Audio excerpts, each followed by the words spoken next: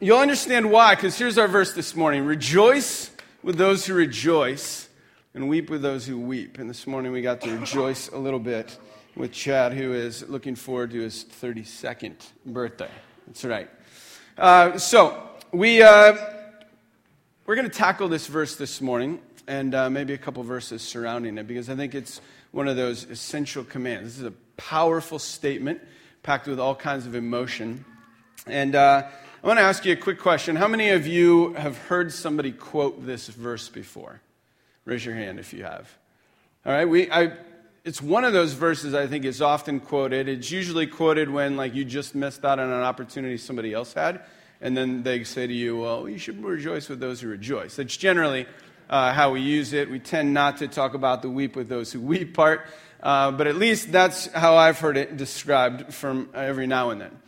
But we've been looking at Romans 12, and if you have your Bible, turn there, because I want us to look at this section a little more closely.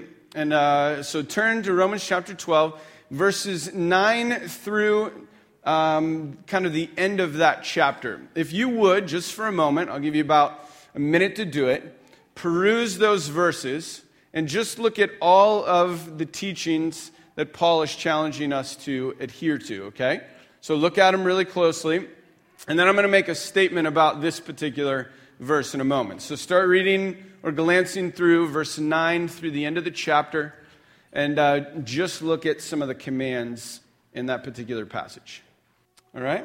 Hopefully you are able to at least glance through there and see some of the commands. I want to make a statement about this verse that you could maybe argue with, but from my perspective, I'm going to at least communicate this. I think that of all of the commands in Romans 12, this is or should be the easiest one to follow.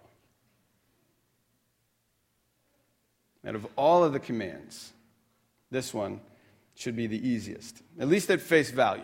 And I'm going to suggest why here for a moment. I'm going to suggest that we are hardwired in a particular way that should make this one easier than the rest. Many of you have probably heard that scientifically what we do as humans is we mimic the emotions, the feelings, the gestures, the postures of people around us.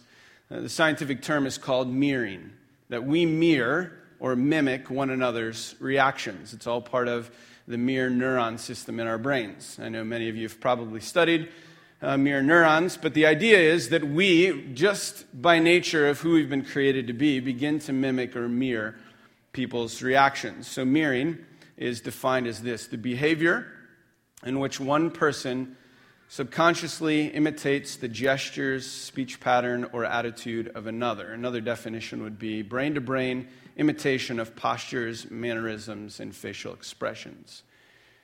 What I would argue is that mirroring is quite natural, that we do it all the time, especially with people that we're often around, people in our small group or our friends or family, that we tend to mirror what they do.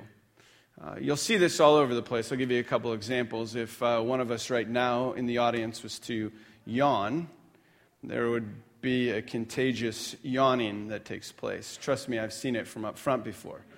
All right? I don't like to see it, but I've seen it before, okay?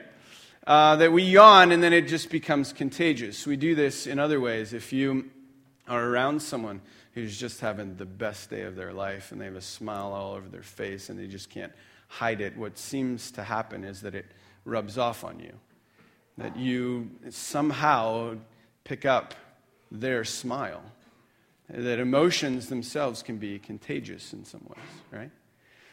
You hear it in speech patterns.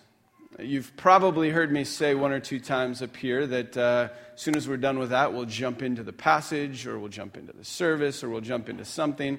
And I start noticing that I say it often when I see the rest of the staff say, hey, we're going to go jump into that right now. And I'm like, oh, stink, I say that too often, right? We find that we repeat other people's speech. I have a friend named Asher. Some of you know Asher. Asher has a lot of Asherisms is what we call them. Some that he does over and over. And he used to be part of this community and went to become one of the pastors over at First Pres. And so I don't see him as often, but sometimes we'll get together for a meeting. We'll hang out. I'll hear him talk the way he talks or gesture the way he gestures. I'll come home later in the day. I'll see Shannon, and she will say this. Did you happen to meet with Asher today? And I'll go, yeah. And those of you that know Asher will know exactly what I mean. It just kind of rubs off, right? Those kind of things happen. I've also noticed, I meet with quite a few people throughout the week, all different types of meetings, but sometimes it'll be just to get together with someone for coffee and to talk about life. And have you ever noticed this, that when you're sitting across from someone, that sometimes you begin to mirror the posture or the way you're sitting or the gesture you're making to the other person on the other side? I don't know if you notice this or if you have coffee dates as often as I, but I'll be sitting there, I'll be leaning in, and I'll recognize they're leaning in as well. So I pay very good attention, but I've started a little game on the side where, like, what I'll do, this is just, my mind is doing hundreds of things at once, and so, like, I'll kind of sit like this for a moment, and I'll just see how long it takes before they sit like that. Subconsciously, we do. Like, I'll cross my hands like this, and I'll notice that they cross their hands after a little bit, and so then I'll switch, and I'll do something else. And just to see, please keep going to coffee with me. I enjoy it's good. But I do. I see those things happen, and it's just natural, right? It's just natural. I was telling Mark Killian that this happens a lot, that we have gestures that mimic one another, and he suggested that even the middle finger seems to respond with other people giving the middle finger, right? We gesture, and people tend to pick up on it. And we mirror all these facial expressions and gestures, but what's interesting is that we've also begun to mirror the emotional states of others. What this is called is empathy. We begin to mimic moods and feelings, emotions. Empathy can be thought as the ability to experience the experiences of someone else, which is very much what this verse is talking about, right? Rejoice with those who rejoice, weep with those who weep, experience the experiences of other people. So, like, be there in the moment with them. It should be easy for us, but I'm going to guess that it's not. I know for myself it's not. It's not always easy to mimic those emotions, to see someone rejoicing and then jump in and rejoice as well, or to see someone with deep sadness and sorrow and then to join in with their sorrow. Robert Wright said, "The world's biggest single problem is the failure of people or groups to look at things from the point of view of other people or groups, i.e., to put themselves in the shoes of the other." See, if it's natural for us to mirror or natural for us to have empathy, then this certainly should be the simplest verse to follow out of Romans chapter 12, but it's not. And I want to suggest that there's several reasons why. And we're going to look at a few in the text. But before we do that, what I want you to do is talk with your neighbor. I'll give you about a minute or so to do it. And I want you to answer this question. What are the factors for why we might not naturally rejoice with those who are happy or cry with those who are sad? What are the reasons that just doesn't come natural for us? All right, so talk with your neighbor. I'll give you about a minute to do it. And come up with a few, and then I'll gather a few responses. All right. Maybe shout out a reason or two for why we might not rejoice with those who rejoice or weep with those who weep. Okay, we're selfish. Good. Jealous. Proud. We know better. Okay, good. Tired? Yeah. Just emotionally spent. Yeah, someone else. You try to protect yourself. Okay, good.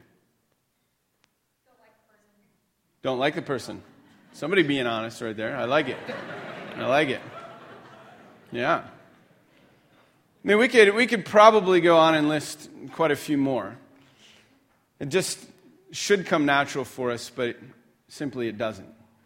And I want to suggest that there's a couple right here in the passage. If you look at verses 14 to 16, It says, bless those who persecute you, bless and do not curse. That was what Kevin spoke on last week. Rejoice with those who rejoice, weep with those who weep. Live in harmony with one another.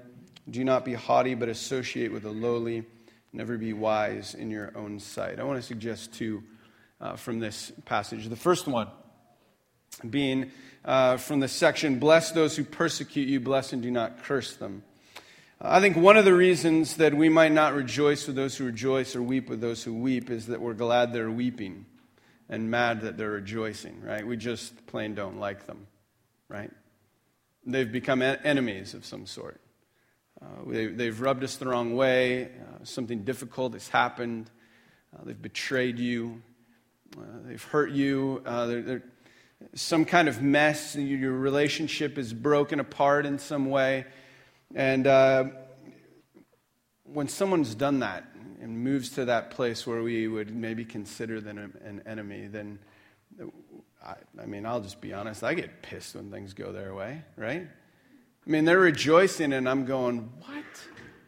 And how can they be that kind of person or do that kind of thing and then have things go so well for them, right? We get resentful or envious. Someone mentioned jealousy. They have joy and we don't. They're having something go well for them and things just are either the same for us or maybe just aren't really great. And so we feel gypped. Like we got the short end of the stick. We got the raw deal.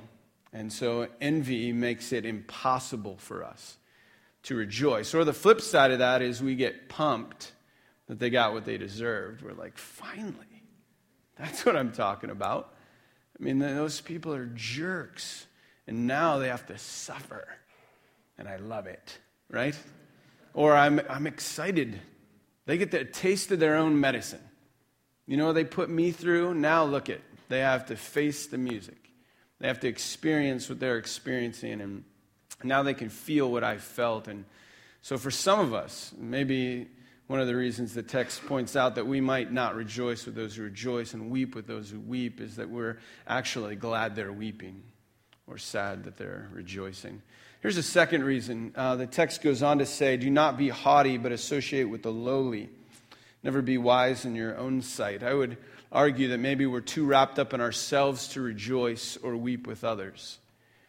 We talked about it earlier in Romans chapter 12, verse 3. There's this sense of making sure you think of yourselves with an appropriate viewpoint. Right? Don't think too highly of yourself, but think with sober thinking is what the text says. To think with sober thinking. To not be so wrapped up in ourselves that we can't empathize in some way. To be so preoccupied. To be so self-focused. I think someone mentioned it, pride.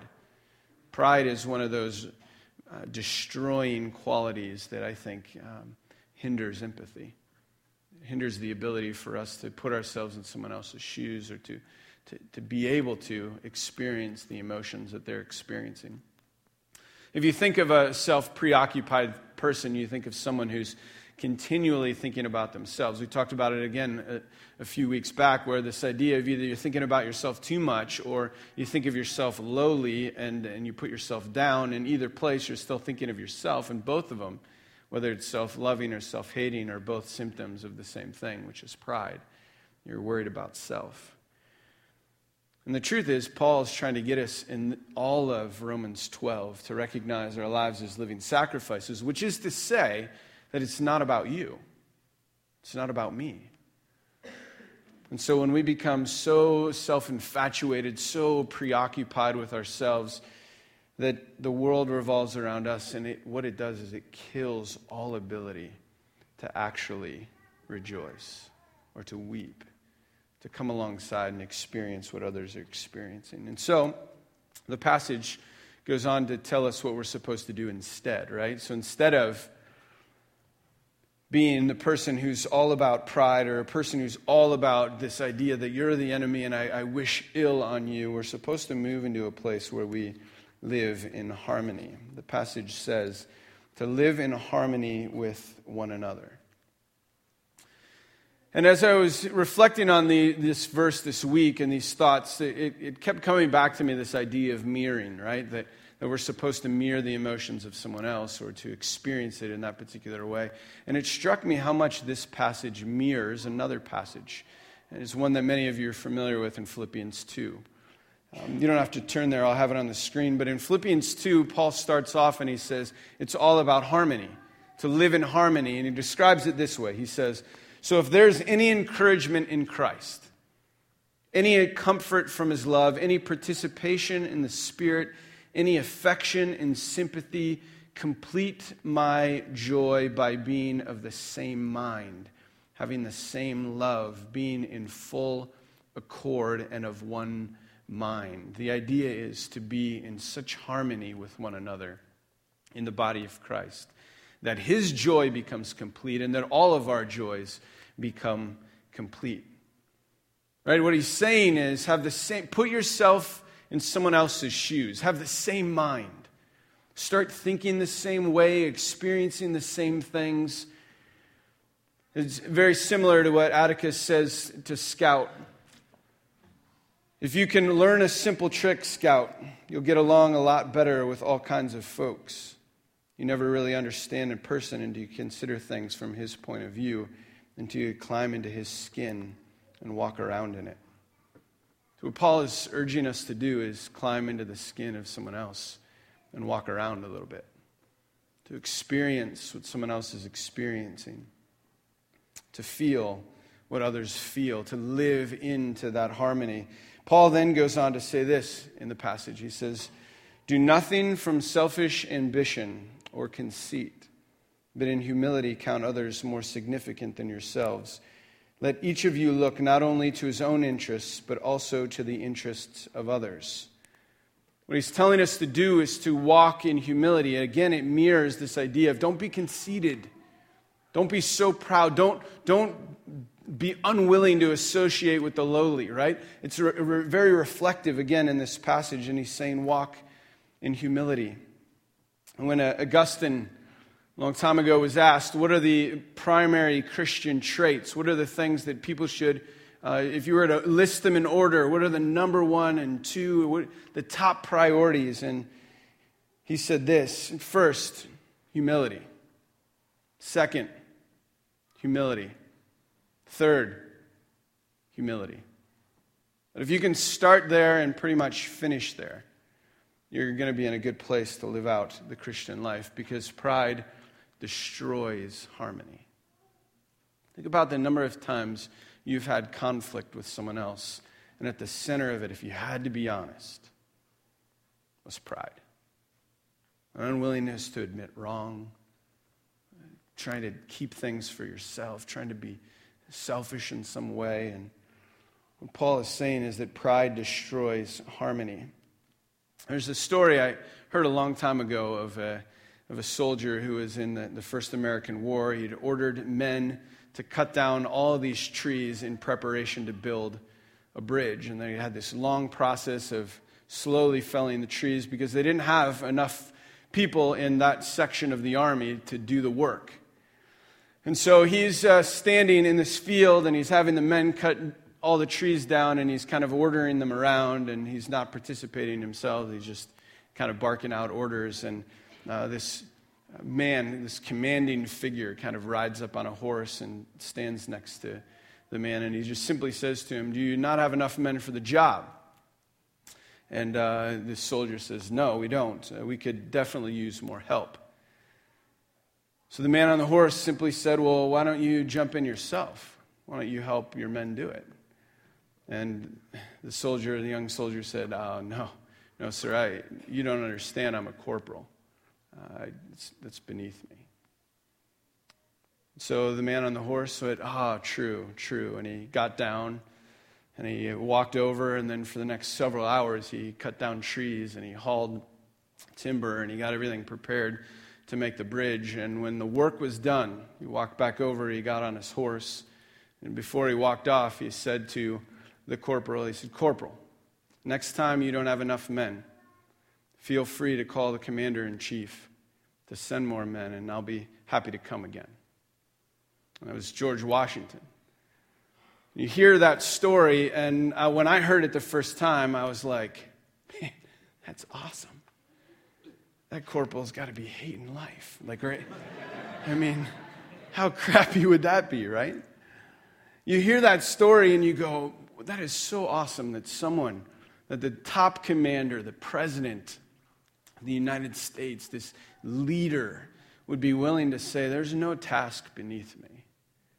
That I'm willing to step into whatever experience someone else is experiencing and be able to live into that, to be humble, to put the interests of others first, as the passage says. And as I was even thinking about it this week, I was like, man, how cool is that story? And then I was reminded again of Philippians chapter 2, which says this: having this mind among yourselves, which is yours in Christ Jesus, who though he was in the form of God, did not count equality with God a thing to be grasped, but emptied himself by taking the form of a servant. Being born in the likeness of men and being found in human form, he humbled himself by becoming obedient to the point of death, even death on the cross. I think one of the things that struck me as I was reading through this passage again is how we tend to lose sight of the awesomeness of God. I mean, to realize that he did not consider equality with God something to be grasped, right? But chose to climb into the skin of us and to walk around a little bit. To experience what we experience, to be able to sympathize with us. We have a great high priest, the text says in Hebrews, who's able to sympathize with us, who's been in our shoes, who's experienced what we've experienced. I think it's so easy for us in the church to be around faith, to be around the scriptures, to be around this story, and allow it to somehow just become normal. So much so that when we hear the story of George Washington, we're like, wow, can you imagine stepping down and doing something like that? And then reading Philippians 2 and going, well, yeah, that's pretty cool. He gave up everything, right? I mean, the gravity of what he did in coming to the earth to live among us and give up his very life for us should make us stand back and just marvel at the awesomeness of God. But because we're so close to the story, sometimes we just kind of lose the appreciation for it. It becomes old news. Even when we take communion, some of us take it routinely, like as if, yeah, this is great, I'm supposed to remember this. No, this is life-changing. This is so radical that the Christian faith is unlike any other faith. That everything else pales in comparison to the true story of Christ. We've been talking about mirroring emotions and mirroring feelings, mirroring actions. We then come to Philippians where it mirrors this story in Romans, and then we see this similarity in the texts. And I would argue that the thing we're actually called to is to mirror Christ's humility, right? The passage says, have this mind among yourselves, which is yours in Christ Jesus. This mind, this humility, this understanding that of what we're called to is ours in Christ. That we have the opportunity to kind of follow in his footsteps. If you think about it, Christ blessed those who cursed him, right? He says, Father, forgive them, for they know not what they do. Not only that, this is not just an idea in abstract, this is an idea that hits home, because while we were still weak at the right time, Christ died for the ungodly. We just read it this morning in Ephesians chapter 2, while God, being rich in mercy, lavished on us grace, right? We get to rejoice that our life hangs totally on the undeserved mercy of being blessed by Christ. Right? Romans 12. Right at the very beginning, I urge you, brothers and sisters, by the what? The mercy of God. That everything we're invited to do in Romans 12 isn't of our own strength, but is all of the mercy of God. And when we understand and experience and live into that mercy, then we can savor the fact we can enjoy ourselves being merciful. And we can become the kind of people naturally, because of his work in us, that rejoice with those who rejoice and weep with those who weep. May we, new community, come to find that we mirror the humility of our Father. May we consider others better than ourselves, and with genuine hearts rejoice with those who rejoice and weep with those who weep. May we come to find that the Christian life is radical, and that the all-sufficient faith that comes from Christ allows me to live in harmony with one another. Let's pray.